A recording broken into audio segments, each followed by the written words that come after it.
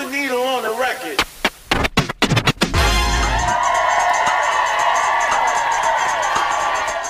Welcome to Wage Cucking with JMO.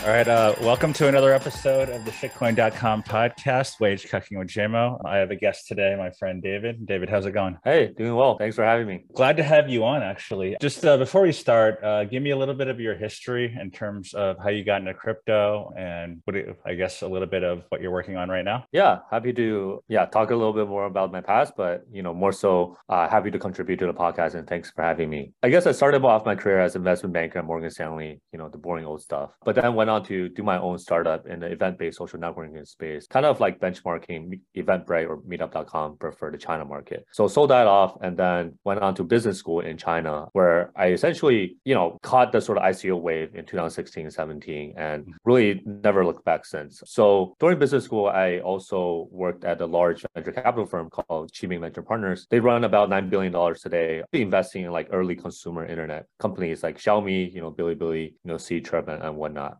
So really got into it during my venture days, looking for essentially like early stage venture opportunities, looked at a lot of sort of early stage projects like, Ontology, Neo, and all of those sort of Chinese layer ones back in the days. So even though like Cucking wasn't able to participate, I participated a lot into just secondary market offerings, but then really wanted a more institutional look on how I wanted to do investing. So then I went to Huobi to lead their, global investments, where I led investments into a lot of, similar layer ones, but for sort of the global markets like, Polkadot, Algorand, Terra, etc. So during my 3 years there, essentially ran investments for a while and then went to lead Huobi Labs, which is like their internal incubator accelerator program to look for some of the best assets and, help them list on Huobi, but at the same time, help them sort of get users in China and help them with sort of developing engagement and whatnot. So dating back to 2021, I sort of really made my foothold in the US, but, during that time, Huobi actually wasn't very actively investing, but there was a ton of opportunities in the US as for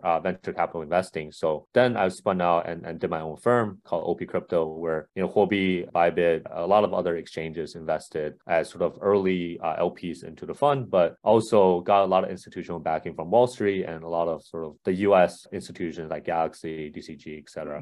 Been doing that for about the past year and a half, have about 20 portfolios thus far. And yeah, happy to, share more about, sort of what we do there.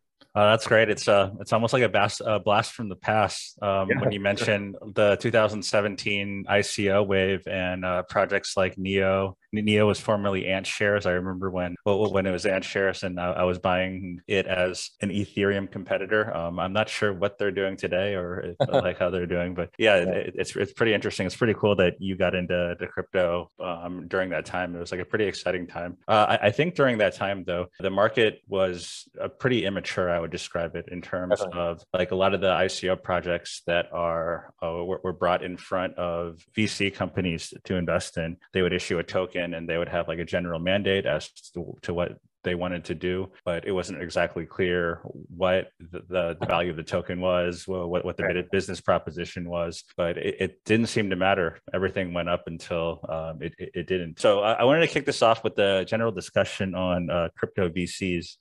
You have quite a bit of experience. So one of the things I've been thinking about recently with the whole market turbulence, I'd say, from the bull market from starting in like 2020, maybe end of 2019, where Bitcoin ran up from just over 10K to almost 70K, and then the bear market that ensued after. So a lot of these crypto VC funds, that they take outside investment and they sort of derive their model from traditional finance, where you have like a 2 and 20 model or something similar to that. However, it seems like it's a pretty big issue in terms of these big funds that don't really reflect the volatility of crypto. For example, in like 2020, if a fund has that carry model of, let's say, 2 and 20, and they're up like 400, 500%, which is not that unreasonable. I mean, just holding Bitcoin would get you up 400, 500%. And then a lot of these same funds in the ensuing years are down like 60, 70, 80%. So their high watermark is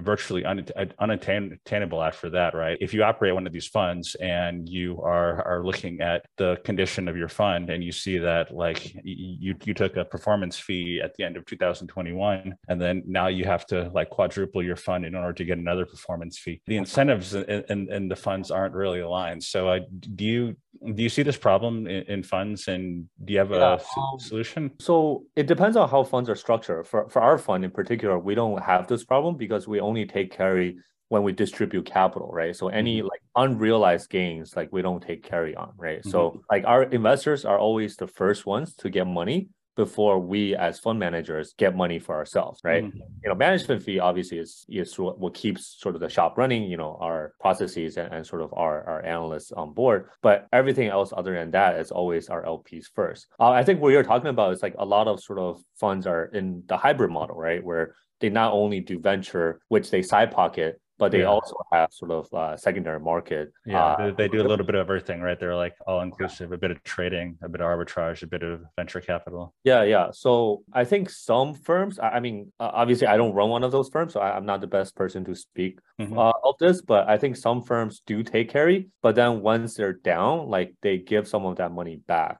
That's one way to do it. The other way to do it is that like they have a hurdle rate essentially, right? So it's whatever they guarantee a X%, you know, return year over year.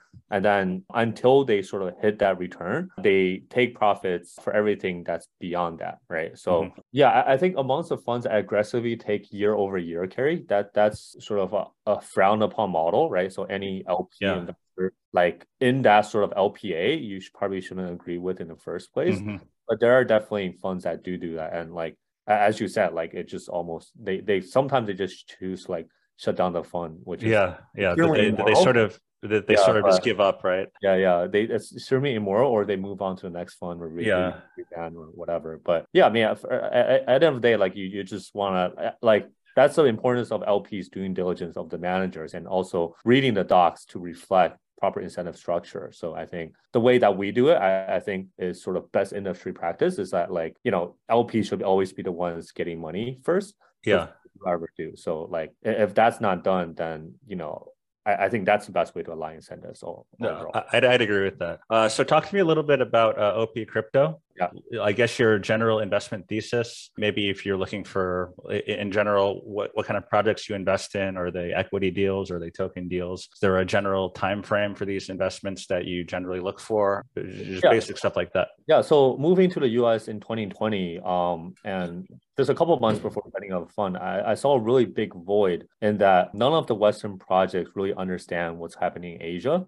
And there's no like institutional fund manager within the US markets that can really help them get access to Asian markets, you know, help them with exchange listings and ultimately, you know, help them really launch their product within sort of the massive retail consumer base that Asia has to provide. So essentially in 2021, I launched OP Crypto to really fill this void in being able to help a lot of these Western founders, you know, go to market in Asia and really capture a lot of that traction that's happening in that side of the world. So essentially what we look for obviously is first, like founders actually need our help. I think that's extremely important, right? Like you don't want to just be, you know, follow all money and FOMO into projects that, you know, look good and, you know, other investors have invested in. I think one key thing that we look for is like founders that we can actually provide a significant value add and we can demonstrate, you know, a lot of our value in you know, being their investor, right? Second, I think it's like investing in sub verticals where you really understand, right? So, you know, I used to be a pro gamer. So like we did a lot of gaming investments in the early onset of 2021, like before really gaming took off in a major way. So a lot of our early portfolios, as you can see, are like gaming infrastructure type of projects, you know, like Mirror Circle that, you know, was back when sort of the gaming guild model was still a thing. You know, they raised quite a lot of money on Balancer and eventually listed on Binance. And they still are one of the biggest, you know, gaming ecosystem investments that we've done. Gaming infrastructure for like asset interoperability, like Stardust, right? Even though they don't have a token, but they, you know, work as an underlying layer to make sure that, you know, all assets are captured and in the right way, right? NFT lend, like gaming and NFT type lending, like re-NFT. Yeah, a bunch of those projects that, you know, we deem to be application layer infrastructure where like it's infra that eventually helps for mainstream adoption for Web3 applications, right? How do we make gaming experiences better for the normal user, right? How do we make digital collectibles like something that people can hold on for long term and have utility for, right? How do we make, like, I guess, these social-fi projects, like the new type of Web3 social applications that people will use and choose to contribute and produce content for, rather than Twitter and Instagram and what we have right now, right? So a lot of these like more native application layers that we essentially invest in the middleware or the infra layer for, that improves and enhances user engagement and experiences. I want to talk a little bit more about the value add you were talking about.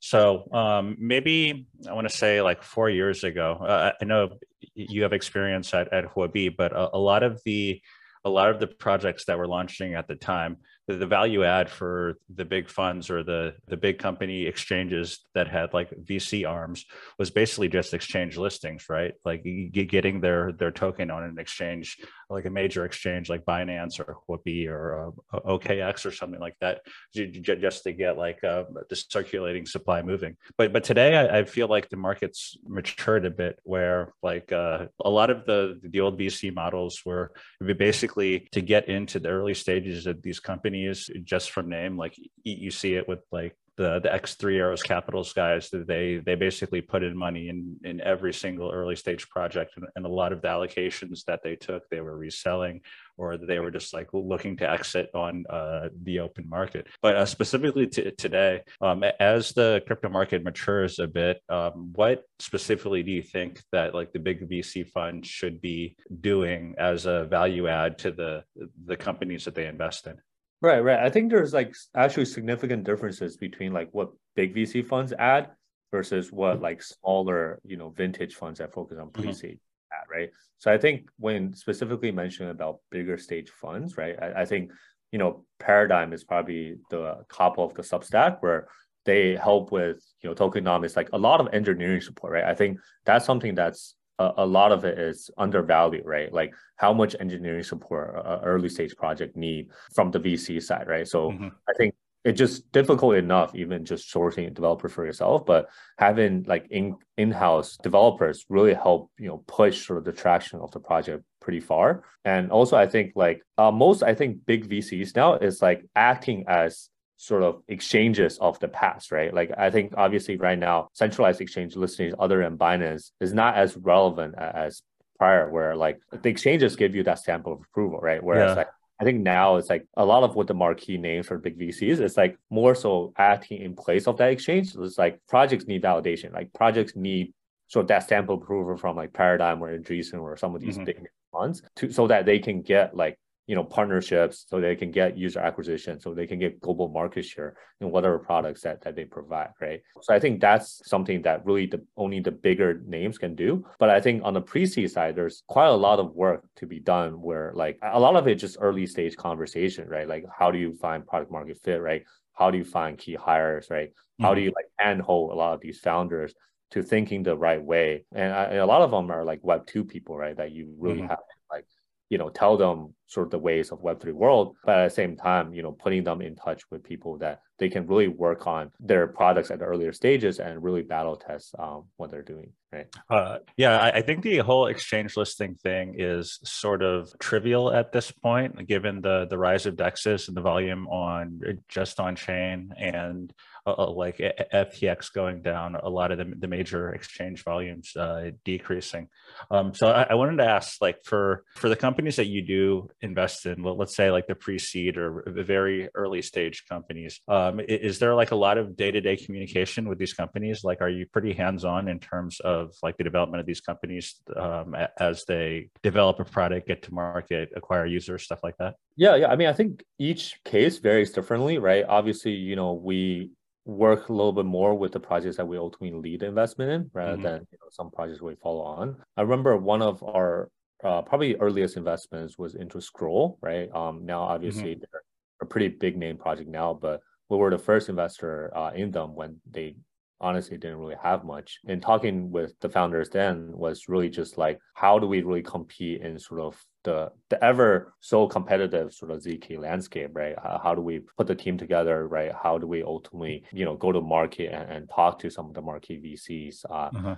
And I remember like back then it was just like day-to-day conversations, right, on like how they should approach talking to this investor versus the other, so ultimately my previous shop, Chiming Venture Partners, they led their latest round at $1.8 billion valuation along with Tencent, right? So that's like a marquee sort of win for them. But a lot of what was talked about in early 2021 was just really about the foundational setup of things. And a lot of it is like, beyond Scroll as a standalone project, there's many other projects that we have weekly catch-ups with that we essentially act as almost like a founding team to the projects themselves to really help them on ramp and really help them really build traction in the early stages. I wanted to talk a little bit about general crypto gaming projects. I come from a bit of a gaming background. I know you do as well. I have a thesis that in like the bull market in 2020, we got like our first taste of almost mainstream adoption of on-chain games. I guess the biggest one being, I guess Axie Infinity would be the biggest one, like the whole play to earn model. The biggest issue I saw with the whole system was that because the bull market was imminent or it was coming up where all these altcoin, their valuations went through the roof, there wasn't really time to develop any like sustainable games. Like a lot of games went to market just because they wanted to capture the upside of like the market being so great at the time. But that leads to a sort of shitty product overall that comes to market, and it gives a sort of bad iteration of blockchain gaming. And then as the markets sort of cooled down, you see that the value of these tokens, the value of these NFTs, the player bases drop. A lot of these people were playing the game as a play to earn model, not for personal enjoyment, but to make small to medium amounts of money every day. So if we are in truly another cycle, another bull cycle, how do you see it playing out in terms of blockchain gaming?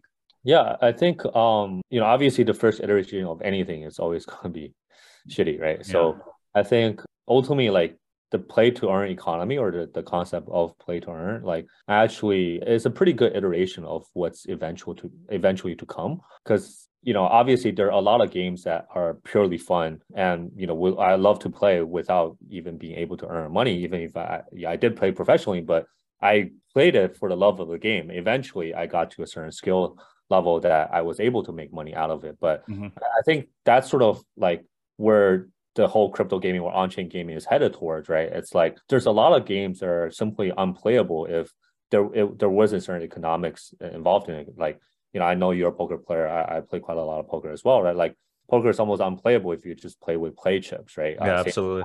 Baccarat, a lot of different card games. So I think the next iteration of crypto gaming is like things that are not only fun to play, but has certain like monetary element to it, right? That just like 100x's or compounds sort of the playability of certain games beyond it being fun to be free to earn, right? So I think also like the level you need to be able to earn money from a game also drops significantly, right? Like I think back 20 years ago when I was a pro gamer, like you had to be like it was harder to be like an esports competitive player than it is to like go into competitive like football or basketball or things like that, right? So like I think nowadays it's like with sort of advent of different streaming platforms, right? Like anyone can almost be a version of pro gamer in their own right, but without having to really excel at certain skill levels, right? You can just be like a gamer that's like fun to watch, right? You don't have to be good, right? You could just be someone that's like pretty funny or like do some weird stuff. So I think it's like the whole gaming aspect of things is gonna allow streamers to much more easily make money from producing really good content, right? Much like influencers and TikTokers in their own right? So like I think the ability for streamers to really make money for themselves, to make that an entire industry in itself, is what's going to push sort of crypto gaming and Web3 gaming to the next level. And also like every single player within a game has an equal chance or has similar chances to make money for playing the game. Also like increases sort of the traction of certain games, the longevity of certain games, and also like increases the incentive structure of those games. Obviously, a lot of these games will take a longer time to develop, and there will be a lot of busts in between. But I think there will be iterations of different games that come forth that not only is fun to play, but also like has really good economics that allow people to make it like a day-to-day job as well. Uh-huh. So like the biggest problem I saw with the previous iterations of blockchain gaming was that I'm fine with the play to earn model, but a lot of the play to earn models didn't necessarily reward skill, but rather just time spent on the game. So it was more of like a manual labor type chore than like a skill based job if you were to take that up professionally. The other issue I saw was if a game gets popular, we actually talked about this in the last podcast. If a game gets popular, it sort of prices out individuals that don't have like thousands of dollars to spend on a game. Like if you look at some of the in-game NFTs for the popular games, the cost of entry just to play at a reasonable level might start like $1,000, might go up to $10,000, which isn't that much in terms of in the crypto space where people are moving around quite a bit of money, but it sort of limits the audience that it appeals to, right? Because if your average gamer is used to paying like a one-time fee of like $20, $30 to have an enjoyable game to play, and they want to get into blockchain gaming, and it's a play to earn model where, like there's like you generate tokens, you have to buy tokens, you have to buy NFTs to improve your status in the game. It sort of limits those people from accessing blockchain gaming. Do you see a way around this, or do you see this as an issue? Yeah, so I think like we'd love to draw up a poker example, but I think ultimately that's only in the current iterations of the current games, right? So I think in future iteration of crypto gaming is like, you don't necessarily have to have the bankroll to play a certain game at certain levels. Like there will be existing infrastructure that like lends out certain items to you so that you can play and be competitive in certain fields, right? So a lot of this infrastructure will be put in place so that you have the tools that allows you to just really unleash your skill set. Like, for example, like if you're a really good poker player, right, and you can't afford to play at 100, 200 or whatever the stakes are at the highest stakes, like you can always get someone to like stake you effectively so that you drop down to the stakes that you're comfortable in, right? And you're able to still print at whatever stakes that you ultimately play in. I think it will be a similar level concept with crypto gaming, right? It's not always like you have all the items, like you have all the sort of different attributes, like you're always going to be the de facto winner, right? There are certain entry points at certain game levels that you're able to sort of loop around, right? And you as sort of, I guess, someone that with a lot of resources, you can stake a lot of these, minions or essentially farm for you, right? So I think like each sort of game will be their own game economy, and like you as sort of someone that is early entry into something can build your own empire from that. But it's just like existing infrastructure currently like doesn't support for a lot of these sort of innovative sort of features to allow you to really expand sort of the horizons of like what is available. But I think eventually like all the tools will be in place so that you can enjoy the game without actually having to spend massive amounts of money. It's interesting you mentioned the whole staking aspect of it. So there's a game called Steppen, which I'm sure you're familiar with, but the basic model is a walk to earn. They have in-game NFTs known as sneakers, and basically the better quality sneakers you get, the better multiplier, better rewards you get on your daily walks. So then you generate their emission token, which can be sold for profit on the Solana blockchain. But anyways, there was this whole economy of people staking other people by buying these in-game NFTs, these sneakers, and then having other people walk around for them. So like they would have, I know quite a few people outsourced the walking to like people in Bangladesh, people in the Philippines and stuff like that, literally bought whole villages of people's sneakers so they can generate profits on Steppen. So yeah, it's a pretty interesting economy that develops once one of these games takes off. I wanted to talk a little bit more about blockchain gaming. So in the future, I'd say a lot of the blockchain gaming right now is based on Ethereum, but there's a lot of layer twos that are developed with a specific purpose for gaming, specifically gaming transactions, just because Ethereum layer one base fees they can't really support like high volumes of transactions for people playing these games. So how do you see the future of gaming, especially when it's related to stuff that occurs on chain? Like, are there going to be more layer twos specifically built for specific games? Is there going to be like a few blockchain gaming NFT chain layer twos, or is there going to be like a separate chain specifically for blockchain gaming? Yeah, I mean, I think technologically wise, it's still very up in the air, and that's what makes it so exciting as crypto investors to be able to invest in sort of under layer that can really support the future of Web3 gaming. So obviously, Sui is one of the front runners to really be the ones to like unlock this, right? But also at the same time, we thought Solana was going to be the one that we were able to power a lot of Web3 games on before. They had their own sort of variety of problems. So I think again, like this is why the space itself is so exciting and like has so much opportunities left. Is that like there's no correct answer to this, right? Like there could be multitudes of layer twos that even come out after Arbitrum, Optimism, and etc. Right? Like that can really overtake the market and be specifically catered to gaming, right? Like Dapper really tried to do this, but obviously like still yet to be seen like what they accomplish in that own right. But like I mean, I think as time will tell, right? So definitely within the next 3 to 5 years at the latest, like we'll be able to see more mature gaming technology. And it's also the reason that like really Web3 gaming hasn't taken off is exactly so is that like there isn't really good underlying infrastructure for games to be run on where users have a good experience and user can very easily sort of play into the in-game economics of it, right? So yeah, I think that's one of the biggest issues, especially the whole technology barrier, because if you're trying to capture the gaming market,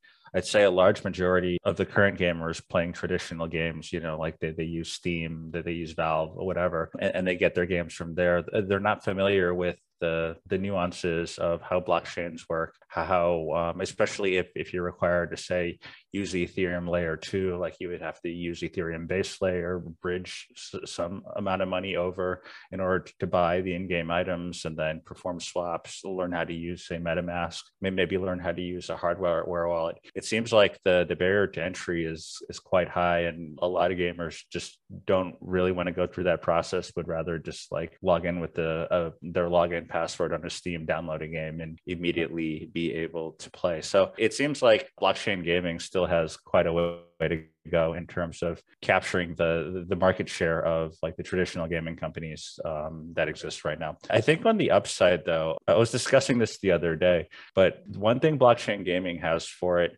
is that the more traditional gaming companies are so like rigid in their ways. They're publicly traded companies. Their CEOs are basically boomers. They seem to have a huge reluctance to get into the blockchain space when they already have the gaming infrastructure in place to develop games, and it seems like a pretty easy leap for them to produce like a game in their pipeline and introduce some sort of like Web3 aspect within the game. But I don't think any major game developer has done that or is going to do that.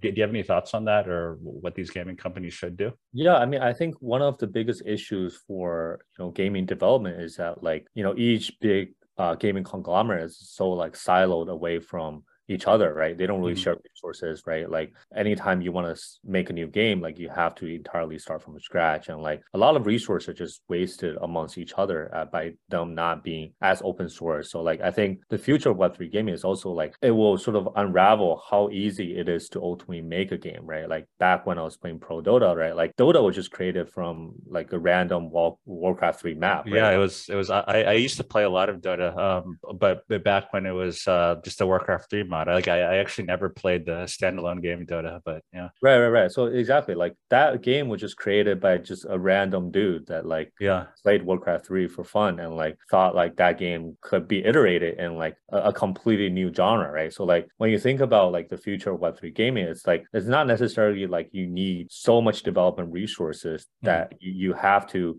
have this massive team, have massive IPs. There's a lot of sort of blockades with regards to like what games can be created and how. So I think in the future, it's like a lot of this more templatized or like a lot of these like in-game infrastructure is already ready. but like you have to make it in like a Web3 native way. Then in the future, like people are very easily able to like create different iterations games that they like and transfer customer base, but also be owners of their own, gaming functions, right? So I remember myself, I created like different tower defenses games, and like it was like came and played, right? Like no one really, and like that literally didn't really, I think took me like 2 days or something, right? So so I think a lot of this, like we can really think, and a lot of this UGC content would then come forth so that, it's really allowing anyone to be sort of a game creator, right? Like giving them the tools, right? It's almost like right now, like anyone can create a PowerPoint deck, right? And like in the deck, we can really resemble what we want to present, and that's sort of our own piece of artwork, right? And like a gaming eventually will be done in a way, I think, where people can very easily use the foundational layer to be able to create fun games that they want to play great with their friends, or like they want to, for a more mass scale project, like a small studio could be using some of these resources and really launch and distribute, right? And also to be able to play internationally as well. I think that then it was just like US server versus China server, or like, there's like people weren't able to really engage. And then, I think in the future iterations of technology, like bandwidth will be in a way where like anyone can play with anyone anywhere without sort of too much. I feel like a lot of people might listen to this and not know exactly what we're talking about here, who's never played Warcraft. But in Warcraft, which is a real-time strategy game, there's a custom map function, right, where individuals playing the game could sort of design their own mini games using like the same native layout of the game that Warcraft is played. So the game Dota was initially based off of Warcraft. The characters from Dota were the like same characters, but just renamed. Like the graphics were the same, but they were just renamed, and then the game was designed in a way that played completely different than Warcraft. And then like games like Tower Defenses, basically Tower Defenses is you build a bunch of towers, and then there are people that try to run through the towers and you try to kill them all. It's a very simple concept, but a lot of these games were specifically designed by people. And then there was a whole community. Basically, you could upload these maps online or these games online, and other people could play them, and they could give feedback as to the games they liked and stuff like that. So that would be incredible if Web3 gaming had some sort of custom map layout where there's like a modular game where not only people can participate in the initial game, but they can develop their own like nuances to the game, or honestly develop a completely different game within a game that people might enjoy more than the game itself. Like Dota 2 right now is far more popular than Warcraft 3, despite it being developed from the same engine as Warcraft 3. Do you know of any gaming companies that are building sort of that game infrastructure that allows for individuals to produce their own variants of certain games? I think that's what like really like what Dapper is sort of envisioning to do, to build like an underlying layer so that eventually anyone can spin up a game very easily. But I think it's just like the execution. I think the execution from Dapper is not great, to say the least. Right. But I think there eventually will come like like Immutable X. I think is trying to a similar path, right? Like a lot of these sort of games will eventually not only build the infrastructure, but will build like different modular concepts where people like, if you want to create a mobile like game, like use this infra. If you want to create an FPS game, like I think that's like, because of the underlying layer is not even complete, like it's like people are not able to go really into depth into the application or like genres of the game. But that's sort of the next iteration to come that people can be able to iterate on, right? Yeah, it seems like blockchain gaming is still in its infancy right now, where but like the foundation really hasn't even been built for. But also like people are able to, like I think like with the rise of Zedrun like a year or two back, like it's even able to create like a new genre of like sports betting, right? Where it's not necessarily on like real horses or like on like real people playing football or basketball, right? I think that's also a unique creation in itself, right? And like people can use like the Zedrun infrastructure, right, to build like other casino, like it could be like cats, right, or it could be like whatever, right? Like different types, like amongst like I guess horse racing as a concept, like that could be iterated into a lot of different formats. I think like in that sense, then it's like Zedrun was a success in being like a pioneer in sort of the way that people can reimagine sort of the way of the the digital sports. Mhm. And then from there, I think people will create different things that Yeah, might be. I'm actually, it's funny I mentioned that because I'm actually quite bullish on the general blockchain gambling casino type thing. So like one of the first real use cases for Bitcoin back in, I want to say like 2011, 2012 was there's a gambling site called Satoshi Dice. But basically you could flip back and forth and then you could gamble up to like 100x multiplier. But the way the site worked was, it wouldn't be feasible today, but the way the site worked was in order to place a bet, you had to send a transaction across the Bitcoin chain, and the hash, like the last number in the hash, determined whether like you won or lost a bet. So a big problem with like a lot of these like online casinos is that they're not transparent and they're not provably fair. Like if you play on like a third party casino and you're playing a game like roulette, you're not sure if the roulette wheel is rigged against you or not.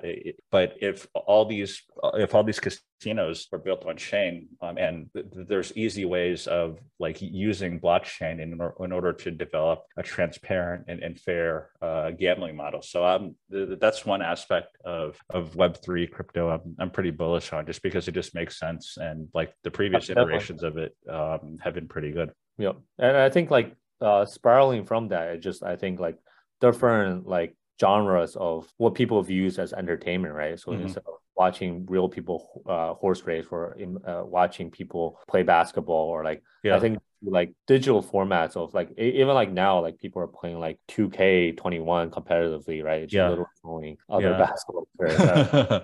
Right. And like a lot of these games, I think will then, come to fruition where it's like people are then able to bet on these, different genres of sports. And obviously the whole online gambling thing, I think it's less of a technological problem, but more of like a licensing slash political slash, whether, anyone is able to do this without sort of some liability on their head. Right. So I think just to see like where that ultimately probably needs some type of licensing in gambling licensing format. Yeah, I think that's a big problem with a lot of these projects, is that once you get big enough, or if you do enough volume, then you're like in the eyes of the regulators, right? That they see you doing like millions of dollars of bets every day. Then if you're doing like a couple $100 bets, even if the technology is the same, you'll never have any issue with regulators. But as you grow and as you expand, and as maybe you have a marketing budget, maybe you're advertising to certain regions and stuff like that, then the regulators will really go after you. The final thing I want to talk about before I let you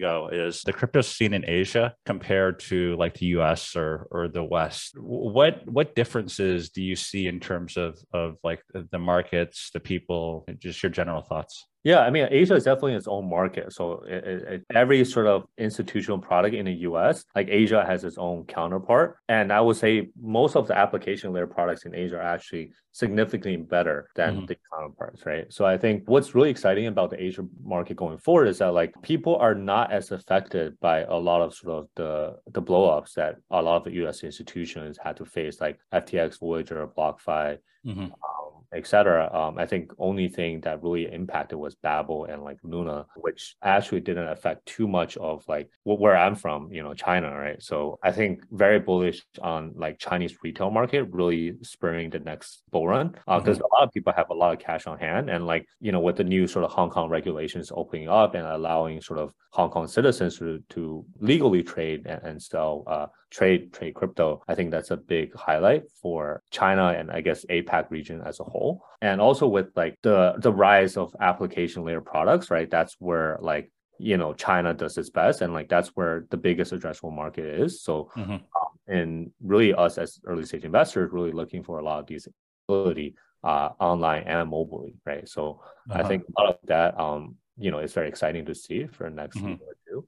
And that's why I'm back in Asia now to look for opportunities. And also, all the sort of doors are open now, with China now opening up the visa policies, and also like people being able to get in and out of the country pretty easy. It's all pretty positive signals, right? and literally like every Chinese coin pumped like with Yeah, any any coin that's like even remotely related to China. we actually talked about this in the last podcast, but we talked a bit about the current narratives going on. And one thing I brought up was there's this whole China is bidding again narrative, or Asia is bidding again narrative, like the whole regulations in Hong Kong being more lax for individuals, like the Chinese market sitting on cash looking to bid. What do you think about that in terms of like the whole narrative that, you know, I see it all the time on Twitter, like Asia's buying, Asia's waking up, so the market's going to pump at a certain time.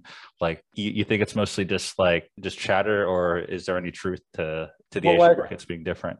I think I mean from just history, right? Like Asia or China specifically has spurred almost every bull run in existence, right? So I think it's less so that like China is waking up or like, you know, Chinese investors are buying, but more so just like Chinese investors finally are like first able to buy, right? Like I think like they found new confidence that they're able to re-enter the market. A lot of them were dormant for the past 2 years because like China was just so restrictive on policies.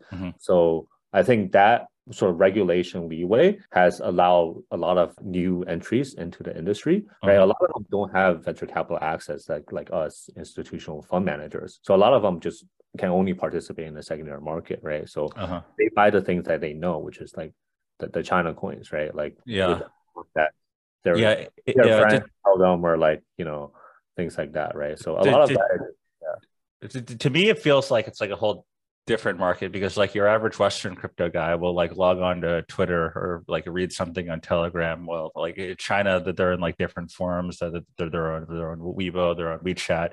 They're, you know, it's just like almost a completely different, like non-connected community sort of trading the same assets. So it's an interesting dynamic. So if Asia, or specifically China, would launch the next bull run, like what is the chatter like right now in terms of what they're bullish on? Like, for example, are they bullish on Ethereum and the current layer twos being developed on Ethereum, or are they more bullish on the alternate layer ones? Are they more bullish on like exchange tokens or on-chain gaming, stuff like that?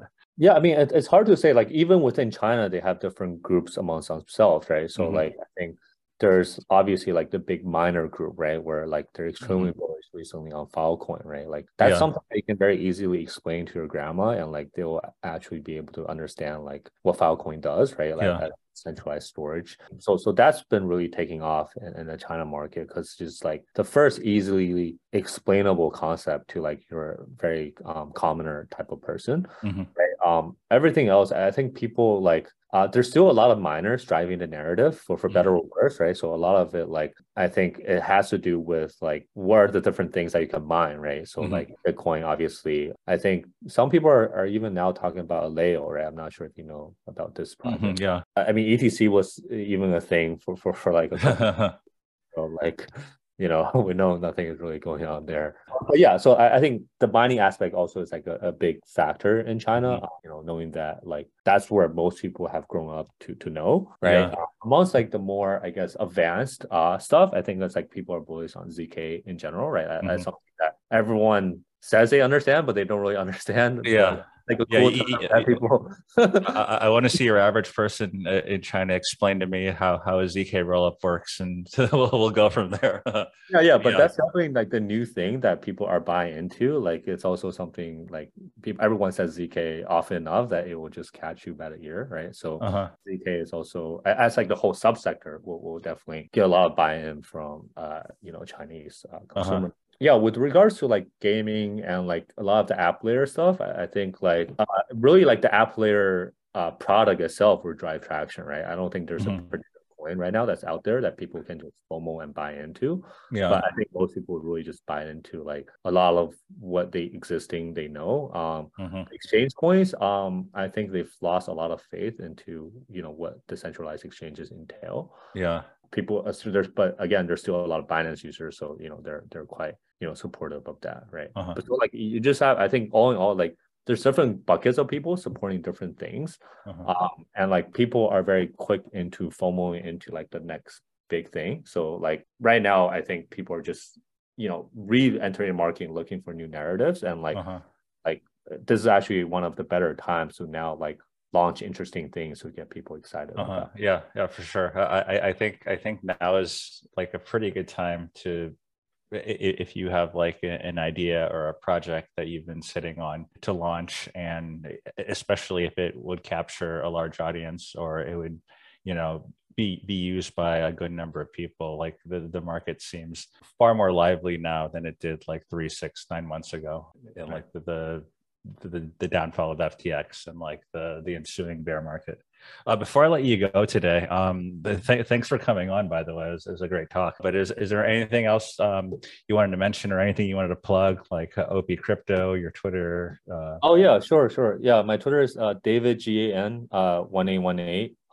And our Twitter is at OP Crypto VC. So yeah, feel free to follow us.